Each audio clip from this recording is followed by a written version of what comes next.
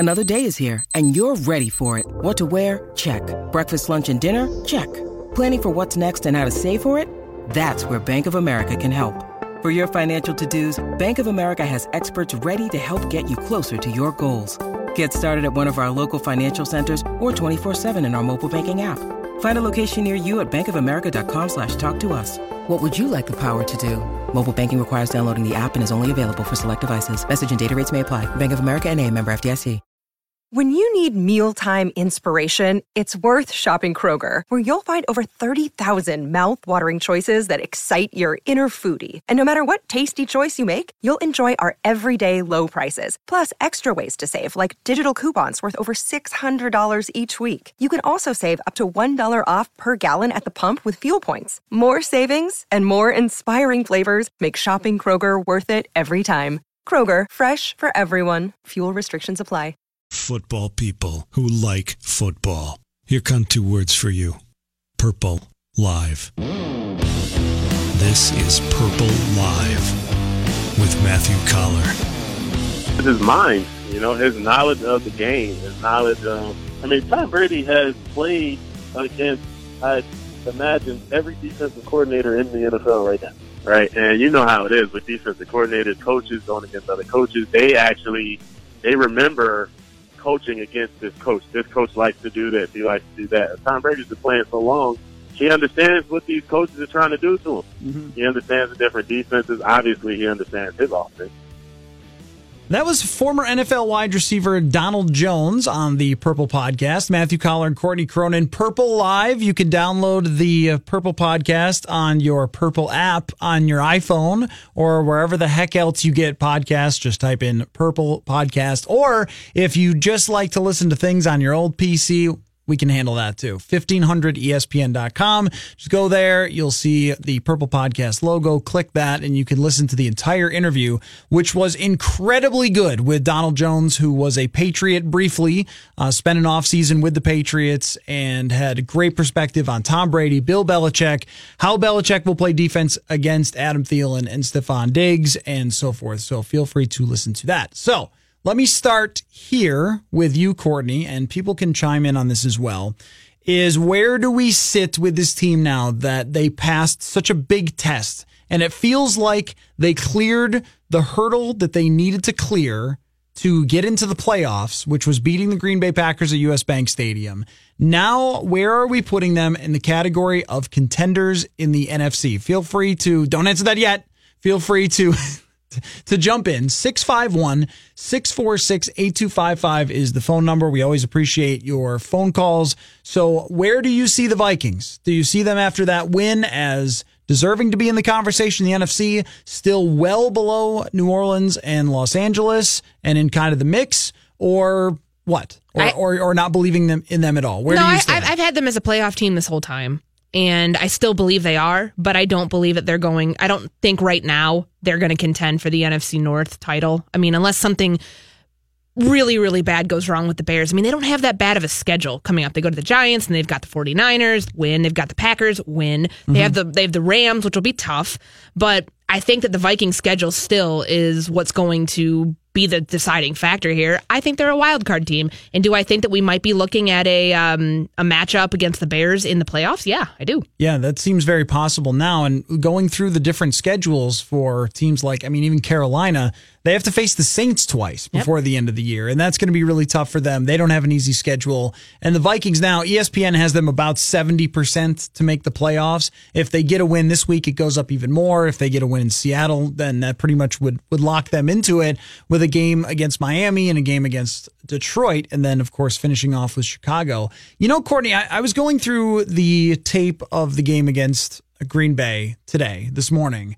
And what I came away with is it wasn't just a win against a bad defense. I think the Packers are a mediocre defense. I don't think that they're terrible like they have been in the past. They're just so. Okay, they can stop you. They might not stop you on a weekly basis. But I was really impressed with the changes that they made offensively. Yes. And it looks like the offense that we had expected the Minnesota Vikings to have this year to carry over a lot of elements of Pat Shurmur.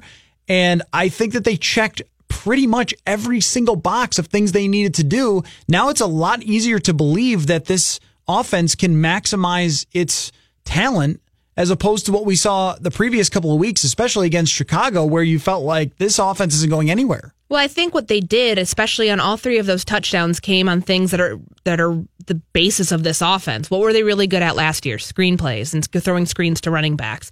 Those had been pretty much obsolete the first 11 weeks of the season. And you can argue, too, that they threw a lot of screens to wide receivers, and those were pretty good, forcing some of those perimeter, getting guys out to the perimeter.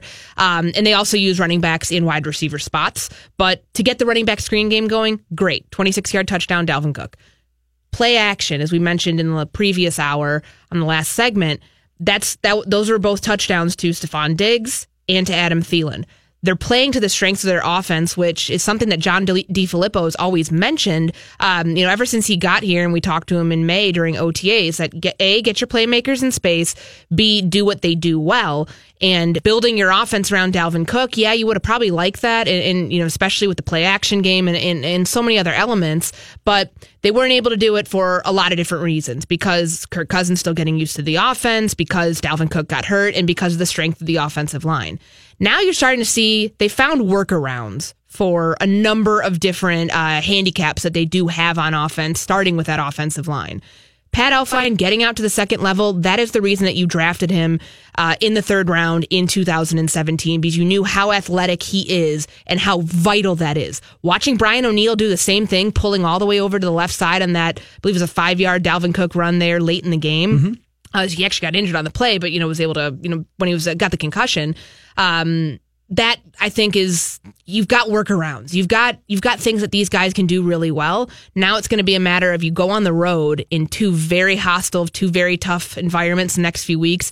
You need to see those type of concepts continue over, because you found the recipe. You found the recipe for what this team is really good at, and it's just a matter now. The defenses you're going to see from here on out are in no shape what you saw the hardest part of your stretch. So I get the sense that Mike Zimmer decided to take some things upon himself to make some changes, and let us hear a few of them in the media, in the press conferences last week leading up, some of his frustrations. But from what he said about having conversations with Kirk Cousins, especially when it came to wanting Cousins to just take off to get first downs, talking about the volume of plays and simplifying it, and then to see them on tape use simple concepts work was like, this is it. Yeah, this is what you're supposed to be doing. Like, they ran on 3rd and 10, they ran a little bit of a mesh concept, which is just a receiver and a tight end running across each other. It's very simple. It's used for every team, but it goes for 15 yards because they got Adam Thielen the ball. Simple stuff like that. Execution, just line it up and play it, which is what Mike Zimmer said. It makes me think, if Zimmer had this series of meetings, which is the way that it sounded like, sort of calling out DeFilippo, talking to Kirk Cousins about protecting the ball, things like that, that this would be, if the offense continues to carry on, I think the best job Mike Zimmer has done, not even offensively, but like overall, of coaching this team, because of the number of bumps they've hit along the road, a number of tough times that they've had fixing the defense and then later having to fix the offense throughout the season, that there were chances that this thing could have gone completely off the rails, but winning in Green Bay now has them set up to go the rest of the way and into the playoffs. For as much hands-on as he's had to be and as much changes that have had to be made along the way, plus some injuries and the Everson Griffin situation and missing Dalvin Cook, and the offensive line not being built up by his GM, it might be his best job if they indeed are in the playoffs and have a chance. It's certainly his hardest job, because I think, yes, you've had so much adversity over the last 5 years that he's been here, and in terms of, all the different quarterbacks he's had and all the injuries that he's faced in the offensive line in 2016. I think just the magnitude of, there was always something this year. If it wasn't the offensive line, it's losing your offensive line coach. If it wasn't, having all the issues with your defense early on, it's losing Everson Griffin to mental health issues for a stretch of 5 weeks. If it wasn't Kirk Cousins fumbling the ball away on back-to-back drives against Buffalo and you having an embarrassing, not Minnesota Vikings team, is what Rick Spielman said about that game, that type of loss, then it's, going head to head and bucking heads with your, allegedly bucking heads with your offensive coordinator. I mean, Mike Zimmer, when he gets out in those press conferences, he doesn't hold back. And I guess for better or for worse, I mean, it's very much a read between the lines type season. I think that we've seen that in several circumstances with what Kirk Cousins has said and what Mike Zimmer has said. But the job that he's done, I think, in just kind of pulling back a little bit with the Kirk situation. I mean, what Kirk said, Kirk brought that up the other day after the game, and then Zimmer talked about it yesterday during his press conference, that he's had meetings with Kirk Cousins. And I mean, Kirk has had meetings with Coach Zimmer, and that Coach Zimmer always tells him, well, what do you need from me? What can I do to help? Mm-hmm. We hadn't heard about those types of meetings at any other point this season. So I wonder, did they increase in frequency? I know Mike Zimmer said he met with him several times last week. So that to me is interesting. And it maybe shows that, yes, Zimmer wants this team to have a defensive identity. That's how he's won games. Who knows if that'll blow past him at some point, if he'll be able to survive in this league, not buying into the offensive wave that's coming through. But I think in his ability to understand and make adjustments and offer an ear, it honestly sounded more like kind of like a compassionate understanding, like, help me help you. Help me help you figure out what you can do best, because, Kirk Cousins going into the Chicago game, playing like a deer in headlights, there needed to be some sort of, as you said, a come to Jesus type thing last week. And I think that they've done a pretty good job. And I mean, Mike Zimmer had a lot of praise for John DeFilippo after that game, after the Green Bay Packers game, and rightfully so. I mean, that was a rough start again for the offense, and it could have gone very south from that point. But I think that some of the play concepts that they had, some of the screen game, and not even just the screen game. I mean, getting your running backs, your explosive running backs. I mean, he even threw a few passes to Amir Abdullah. Just getting creative with your personnel. And I think that they've shown that they can do this at a high level. It's just a matter of maintaining it. So I don't know this, but it just seemed to me, the way that I was kind of perceiving the situation would be that Zimmer said, it's got to be this way. Like, if we're going to win on offense, it can't be with a complicated offense that asks Kirk Cousins to sit in there and have Riley Reif block Khalil Mack one-on-one and just stand in the same place in the pocket all the time. We've got to use some of the same football hacks that we used with Case Keenum, but apply them to a more talented quarterback. It's almost like for a lot of this season, at times, not always, that they would treat Cousins as if he was one of the best quarterbacks in the league, that he could make all the same types of plays and extend plays. And that's where, if you were bringing over Philadelphia's offense with Carson Wentz is really good at extending plays, and Kirk isn't. So I think that they use a lot of those same things that they use to protect Case Keenum, moving him out of the pocket. I mean, the touchdown to Adam Thielen's a great example. It's just a rollout. There's no one around him. He could just wait to see how things develop, and then wide open is Adam Thielen for a touchdown. These are things, they were not making it super easy on Kirk Cousins all the time, and they were able to do that against Green Bay. Feel free to chime in. Purple Live Show, 651-646-8255. Let's go to Bob in Woodbury here. What's up, Bob? Hi, how are you? You were just on the same topic. It seemed like Cousins went out of the pocket on a rollout 2 or 3 or 4 times this last game that he didn't prior to the Chicago game. And I think that's great because it gives him a little extra time. And he followed Aaron Rodgers on that same technique, because if there is a defensive guy coming towards him, he throws it out of bounds and he doesn't have to take a sack. Mm-hmm.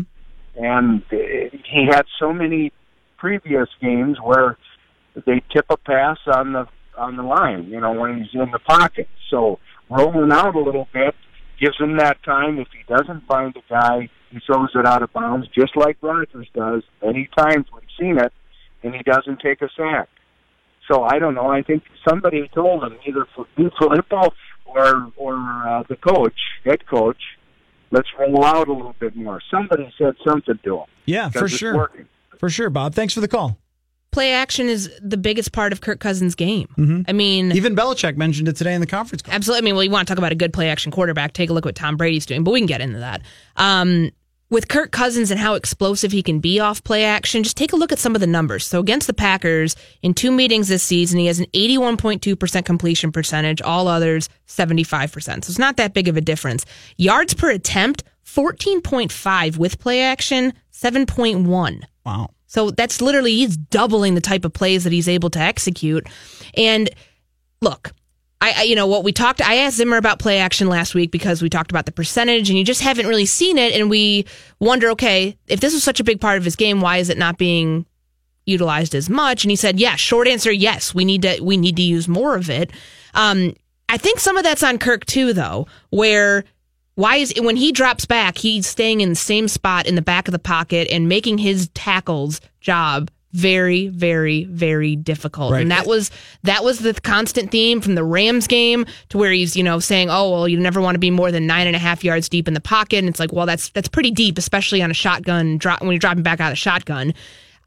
Kirk doesn't move back there very well. This has been established. Not unless you draw it up for him to move. And that, I think, is where, when you have design rollouts like this, naked boots, a lot of different things, you can really get creative here because he's so explosive off this. And as we've talked about, the running game, whatever. If they, I'm not a believer that you have to run the ball to set up play action. I don't think anybody is in 2018. But he can keep running play action the way he's doing, even if they can't generate the run. Let's go to Joe in Plymouth here on Purple Live. How you doing, Joe?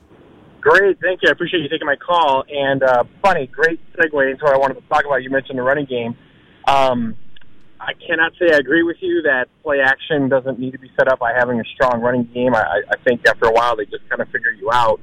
But I want to talk about the running game just real quick, that I feel like in my observance of this year so far that when it comes to actual running of the ball, Latavius is definitely doing a much better job or gaining more yards than Dalvin is on the ground. Clearly, Dalvin is the pass catcher, and when you look at this last week's production, I know Latavius got 11 carries, and at times he had some pretty decent, runs. It only amounted to, I think, 33 yards or something in that ballpark. But I guess the point of what I'm trying to get to for my call is I'd love to see Latavius more engaged. That streak we went on when Dalvin was out, when Latavius they adjusted and he finally was running well, we were winning and we were doing a more balanced offense. And I just, with Dalvin being back, I know everybody loves his explosive capabilities, though the fumbleitis gets on my nerves. I just would love to see more ground and pound on running the ball to establish that play action so that Kirk is not having to throw 60 passes a game. Okay, Joe, that's a great call, and there's so much there that I want to get to at the next segment because I want to talk about Latavius and Dalvin Cook, what they can do there. And I've got a great stat for you that shows that you don't need to have an effective running game to make your play action work. We'll talk about that next. Matthew Collar, Courtney Cronin here on Purple Live. In a sea of purple, this is One Deep Dive. It's Purple Live with Matthew Collar. All right, Matthew Collar and Courtney Cronin here on the Purple Live show, the live version of the Purple Podcast, which you can download anywhere you get podcasts. Great call to end the last segment about the Vikings and how they should use Latavius Murray and Dalvin Cook, and about play action in the NFL now. And what's interesting about that is you can't run it every single play, but one stat that I like to use to demonstrate how you don't actually need to succeed in the run to keep having success in the play action, other than just what the Vikings are doing this year. 2016 was the worst running game I think I've ever seen in my life by any team, by the Vikings. Mm-hmm. It was a joke. The Matt Asiata show. Matt Asiata show. Okay. What? Worst in the league in rushing. And Sam Bradford had a 110 quarterback rating on play action. He was incredibly successful when they ran play action. They had no running game whatsoever. No one had to be afraid at all. The way defenses are designed and the way that linebackers, what they're told to do, they're told to read keys in the backfield. And so they react, and when they come up, that's just what they're supposed to do on that play that's taught to them since they were in high school, and they read that play, and they come up, and that opens up space. It still works. And I asked Mike Zimmer once, I said, would you ever consider just not having your linebackers react? Just wait till the running back actually has the ball, just drop back, and then react to a run if they're going to do it? And he said no. That he's always going to have those linebackers read the key and do what they're supposed to do, so teams will continue to run the play action like that meaning the Vikings should just keep running play action. The Rams do it 40% of the time. Yes, and they also stay like in 11 personnel all that time, which makes it really tough because, and Mike Zimmer talked about this during training camp, when you stay in the same personnel and you're running play action and how difficult that makes it, because you're going to anticipate it a lot, but you can also, if you stay in the same base personnel, you're looking at a lot of different ways to switch things up because teams are going to expect one thing, but they know you're not going to run it all the time, like play action. I just think that this kind of pervasiveness of this argument is very antiquated. This is not football 10 years ago. It's not football 5 years ago. I looked up a stat from Football Outsiders from last year. So it's the average pass play in 2017 was 6.2 yards per gain. And it was 4.1 yards per average each rush play. And then on 1st and 10, teams successfully ran the ball 53% of the time. And on those 1st and 10 runs, 44% of rushes and 52% of passes were successful. So you have this balance here where, yes, you do need to have some semblance of a run game. You can't run play action all the time, but to think that you need to have the run game set it up. How many times was Kirk early on in the season when Kirk Cousins was doing a lot more play action, and it was a higher usage within the offense, and they weren't running the ball effectively at all. Against Buffalo, yes, they were playing from behind. They they had 6 rushing plays. Still pretty successful with play action. And same thing with the Rams game when Dalvin Cook was getting hit behind the line of scrimmage on those 20 yards, on every single bit of those 20 yards that he gained that game. That to me shows you that this offense doesn't have to run the ball to be successful.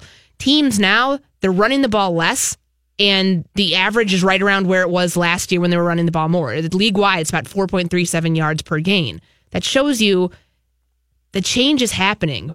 Ride the wave. You don't need to run the ball to set up play action. This is not 2005.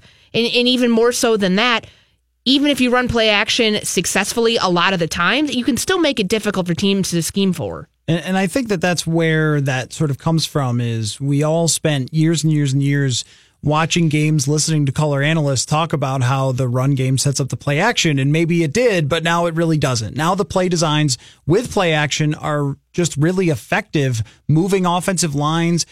Chicago did this really well against Everson Griffin. They moved the offensive line in his direction, and he couldn't get any pressure on Mitch Trubisky. Because Mitch Trubisky was on the other side of the offensive line. Exactly. So it's used for a lot of different things other than, and it doesn't always have to play off the run. Now, the other question is how to use Latavius Murray still, because Joe, the caller, brings up a great point that Latavius Murray was effective, really effective, in a few games against teams that were subpar, of course. Against Arizona, really, really good. And against the Jets, very solid, had a couple of big runs there, the big touchdown run. And mixing in and out, he wasn't effective really with it last year. So much. He was the guy running the ball last year, and McKinnon was the receiving back. And so far, since Delvin has come back, Murray has not been all that effective. He might be a guy that needs to be in a rhythm, so to speak. That's what Mike Zimmer said. The more carries he gets, the better he gets, which... It's hard to do, though. Yeah, it's hard to do, especially when teams are straying away from that. And what the Vikings have done with Kirk Cousins, that takes away opportunities, just a fact, for Latavius Murray. And so now, how do you balance this as we go forward? Because the way I'd like to see it, I'd like to see them on the field at the same time. Look, the Laquan Treadwell thing, I know you want to get to this with Laquan Treadwell, but he isn't doing a whole lot for them. And he's a below average player, maybe even a below replacement level guy where you could just pick someone up off the street and they would give you the same level of performance. Just look at what he's done so far in his career. That looks like a guy you get after camp that someone else cut because they couldn't afford or wanted to keep an undrafted player that impressed them. That's what you're getting in terms of production from Laquan Treadwell. So maybe that's the next step, is to have both running backs on the field at the same time, Latavius and Delvin, and just use Delvin more often in the passing game. There's no shame in throwing Delvin the ball. Look at the Patriots with James White. He's a running back, but they just throw it to him all the time. That was a huge part of his game. That's what John DeFilippo talked about in OTAs, having Dalvin in the slot, have Latavius in the backfield. What did Atlanta do in 2016? That exact same thing with Freeman and Coleman. you can do that. You can have both running backs on the field at the same time. Means then you don't know, okay, just because Dalvin's in the slot doesn't mean that he's going to get the ball. I mean, there's been a handful of times where they've done that same sort of trickery where they've had running backs in wide receiver spots and they've been nowhere close to getting the ball. So I think that it gives the defense a much harder look to prepare for, and it makes your offense more explosive because you can do so many more things when you have both of them in the game at the same time. Okay, here's a completely different question for you. Okay. Should Vikings fans hate the Patriots, do you think? I don't think there's really any reason to. Do you? Yes. Okay, because why? of the cheating. Should then the entire league hate the Patriots, though? Yes, and that's sort of the point, is that if you like football, you should probably hate the Patriots. Manny, historical perspective, any reason to hate the Patriots with the Vikings? Me personally, no. Is there a game? Is there anything that stands out? I mean, I can't think of anything. The Drew Bledsoe in '94. Yes, he went 45 of 70. Yes, and the rallied from a 20-0 deficit. But I mean, and came back and won in overtime. It's a long time ago. I know. Did it ruin their season? Maybe it did. But it springboarded the Patriots season because they won 7 in a row to finish that season and made the playoffs. But for me, I don't hate the Patriots because it's more like I've always liked Tom Brady, even like back to people don't believe me when I say this, but I liked Tom Brady even back when he was at Michigan. I was a Drew Henson guy. Sorry. Well, yeah, that was part of the reason why I like Tom Brady because I'm watching him go. Lloyd Carr is doing this stupid 2-man quarterback thing with Drew Henson, who had shown nothing. Great baseball player, though. Had shown nothing that would indicate he was going to be even a good college quarterback, and he's playing this musical chairs of quarterbacks with Drew Henson and Tom Brady, and I always liked Tom Brady. So then when he got to the Patriots, got the starting job, won the Super Bowl, it was pretty cool. So, like, I don't hate the Patriots. I don't really like the Patriots, but I've always liked Tom Brady, so that's why I've never really hated them, I guess. I mean, it's a dynasty. Doesn't everybody hate every dynasty? The Warriors are the most hated team out there in the NBA. And are they? Yes. No. Who's hated more in the NBA right now? No way. The Lakers? I think people enjoy the Warriors. I think they like them. I think they love the drama. They love to hate them. No, I don't think they're rooting against them even. I think when they go to the finals, they want to see a laser show. They want to see something magical happen. Steph Curry score 60 points or Klay Thompson drop 15 threes. I don't even think people... I think you're always going to get when a team wins a lot. But the smugness of the Patriots, combined with their massive cheating organization and Tom Brady being kind of who he is, I think that adds up to, if you like football, you probably don't like them. Whereas the Warriors, lots of fun, lots of drama, lots of fun. There really isn't a whole ton of drama with this Patriots team, though. No, but there's lots of cheating before. Okay. Here's a question I'll pose to you. Is it time to move on from like Deflategate and all those things? No? Okay. All right. Well, I'll just be quiet now because I think it is. Spygate we should still talk about. I think we should still be cognizant of it and what that was and what that did to the NFL at that time, but it's not part of today's game. I think that you still appreciate that this guy is 40 years old and playing at the level that he's playing. Okay, I don't think I ever cared about Deflategate. I will give you that. Whatever. You want to know why Spygate never bothered me? Because I've always thought Mike Martz was an awful head coach. You beat him that way. Brutally outcoached in that Super Bowl. Yeah, but they were doing it to everybody though. You're right. I mean, wasn't it the Jets who exposed them?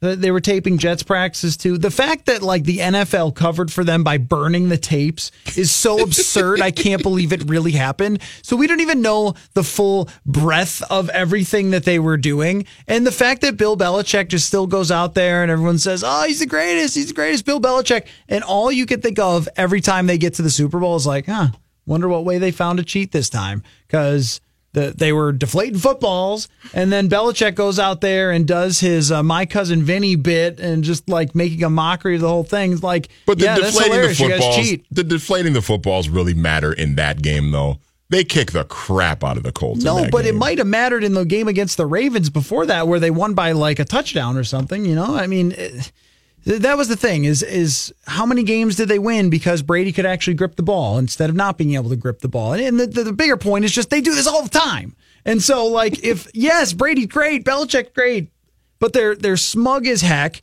and Belichick won't answer any questions on it or anything like that. There's no accountability from them. I think there's every reason to dislike the Patriots. I think we need to get to some calls because I'm curious as to what Danny thinks about this. Okay, let's hear from Danny then. What do you think, Danny?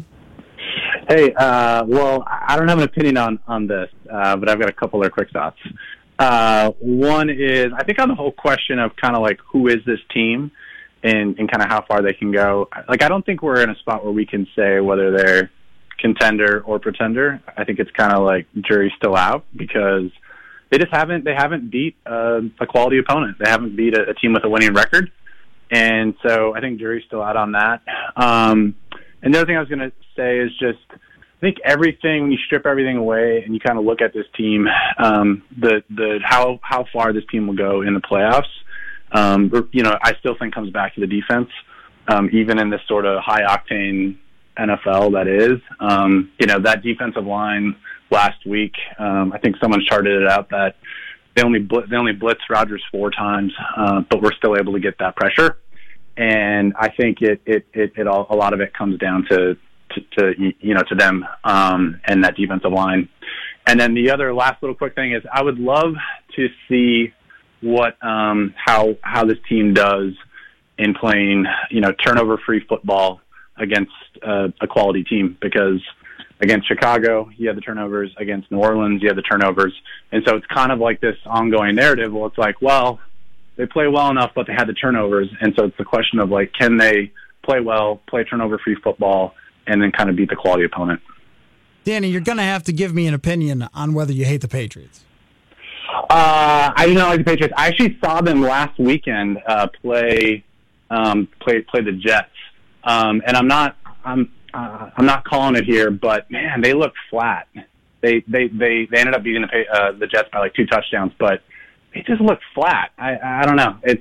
It'll be interesting. We'll have to see what happens. But not a big Patriots fan. I'm not a huge Tom Brady hater, but I'm not going to say I love him either.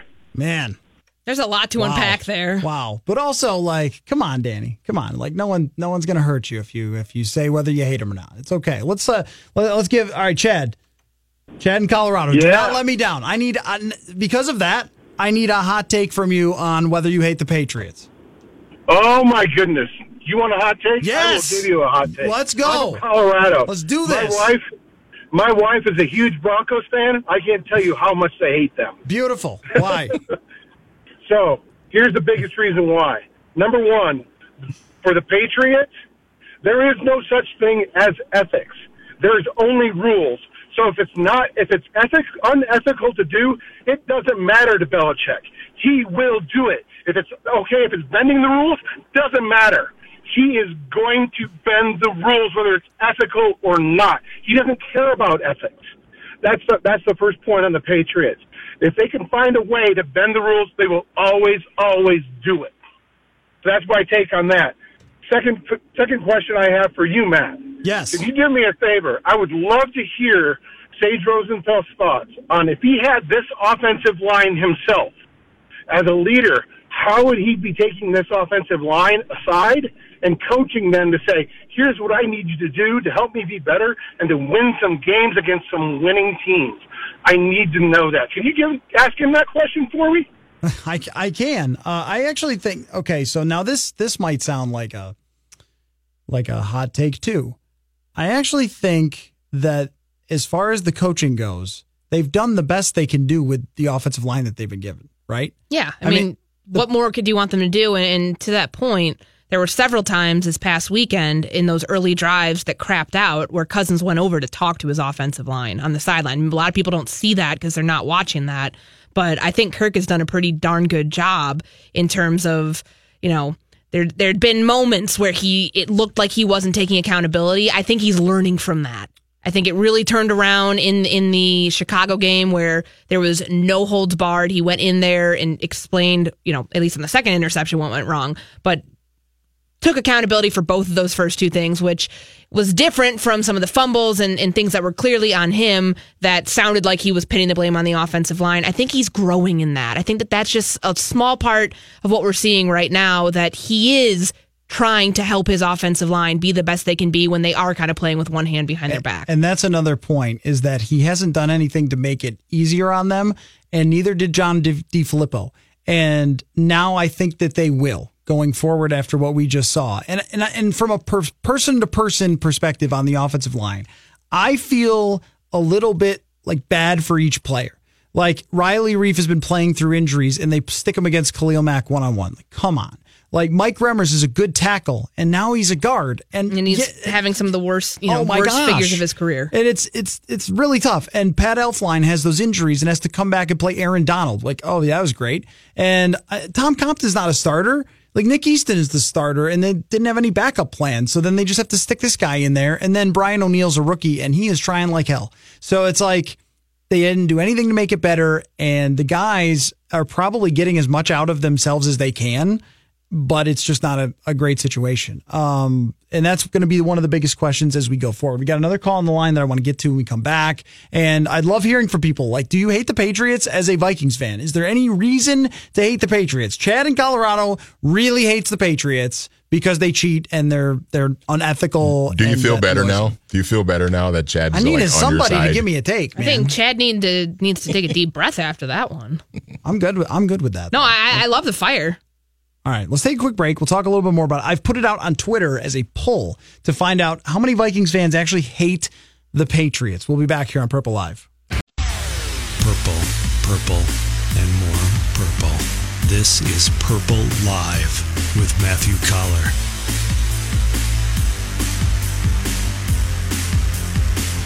All right, we are back on the Purple Live show asking you, is there any reason as a Vikings fan to dislike the Patriots? I say you've got a great case. And if you want to go with Deflategate or if you want to go with Spygate, then please do, because they deserve that. So does that mean Vikings fans, if we're pulling that far in the past, and I want to pose this to people too, should the Vikings still, after all these years, hate the Saints for Bountygate? Oh, sure. Okay. Yeah, absolutely. That's fine. I'm asking a legitimate question. Yeah, no, that is a good question. When do you get over things like that? Ever?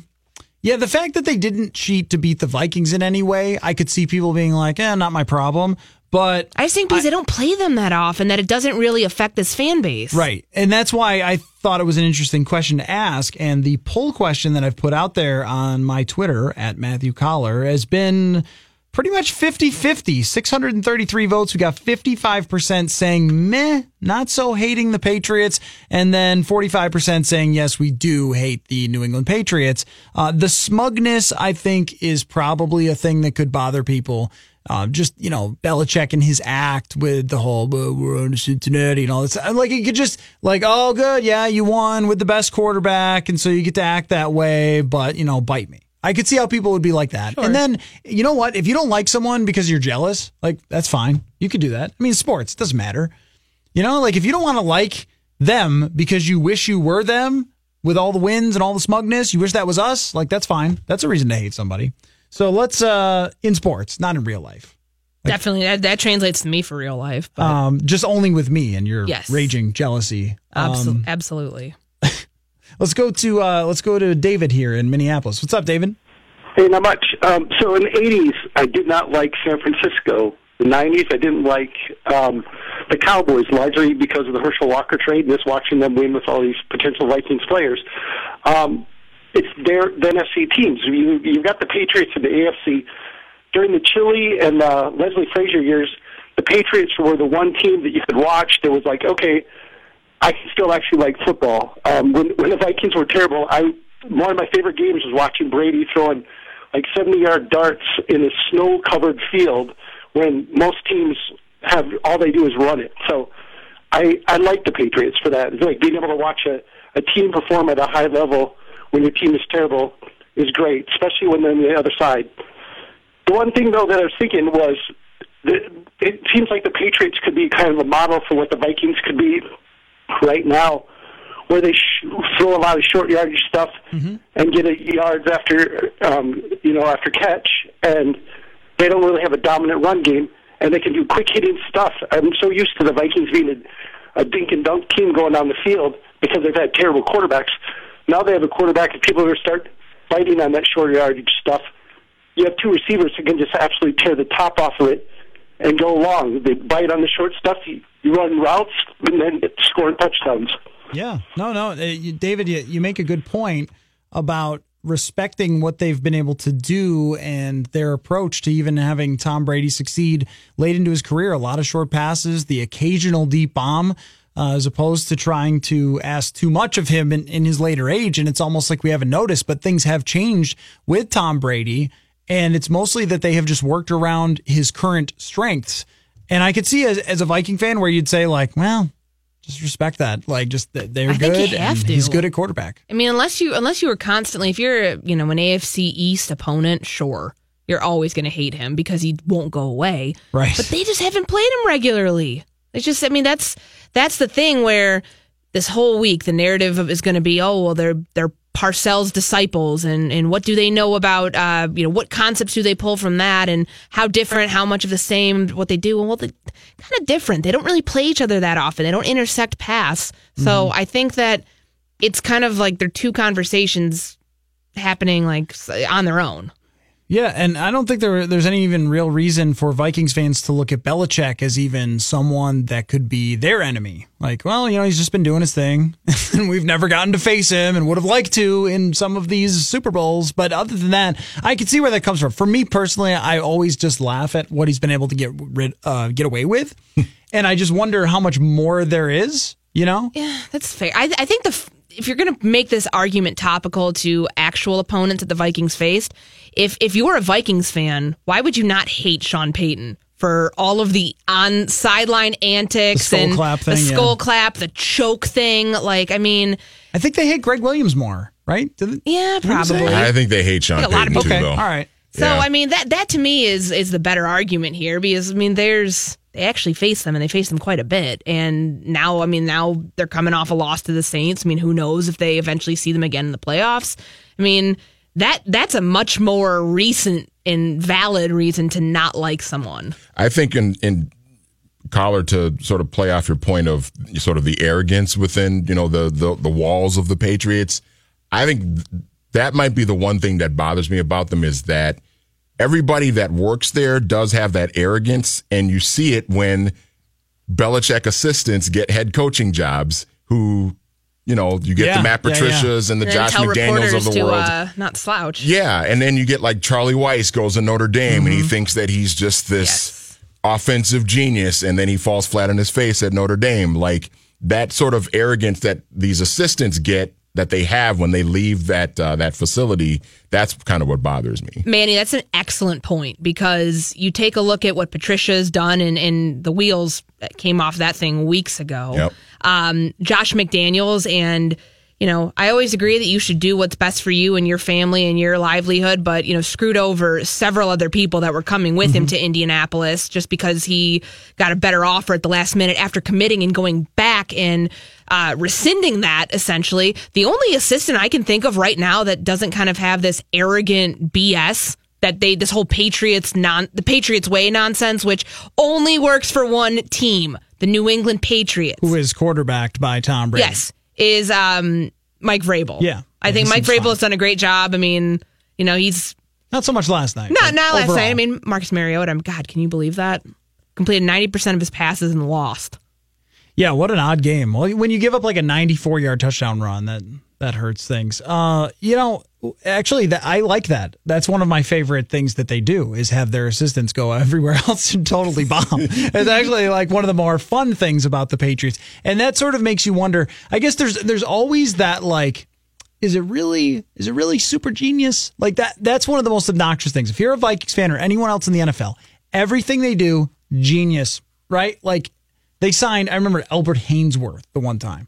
And this whole Patriots way nonsense of like, oh yeah, they don't put up with anything. And then they sign like the worst people. What did he do again? Was he the one who stepped on the guy's neck in the middle of the game? Yeah, he did. And then that blew up in their face, but still like genius. And then, this Josh Gordon thing, what irritates me too is how other teams just like give them things. Like Jacksonville, run the ball. Like, stop having Blake Bortles throw on third down and stopping the clock. Like, run the ball, right? Just, why are you doing that?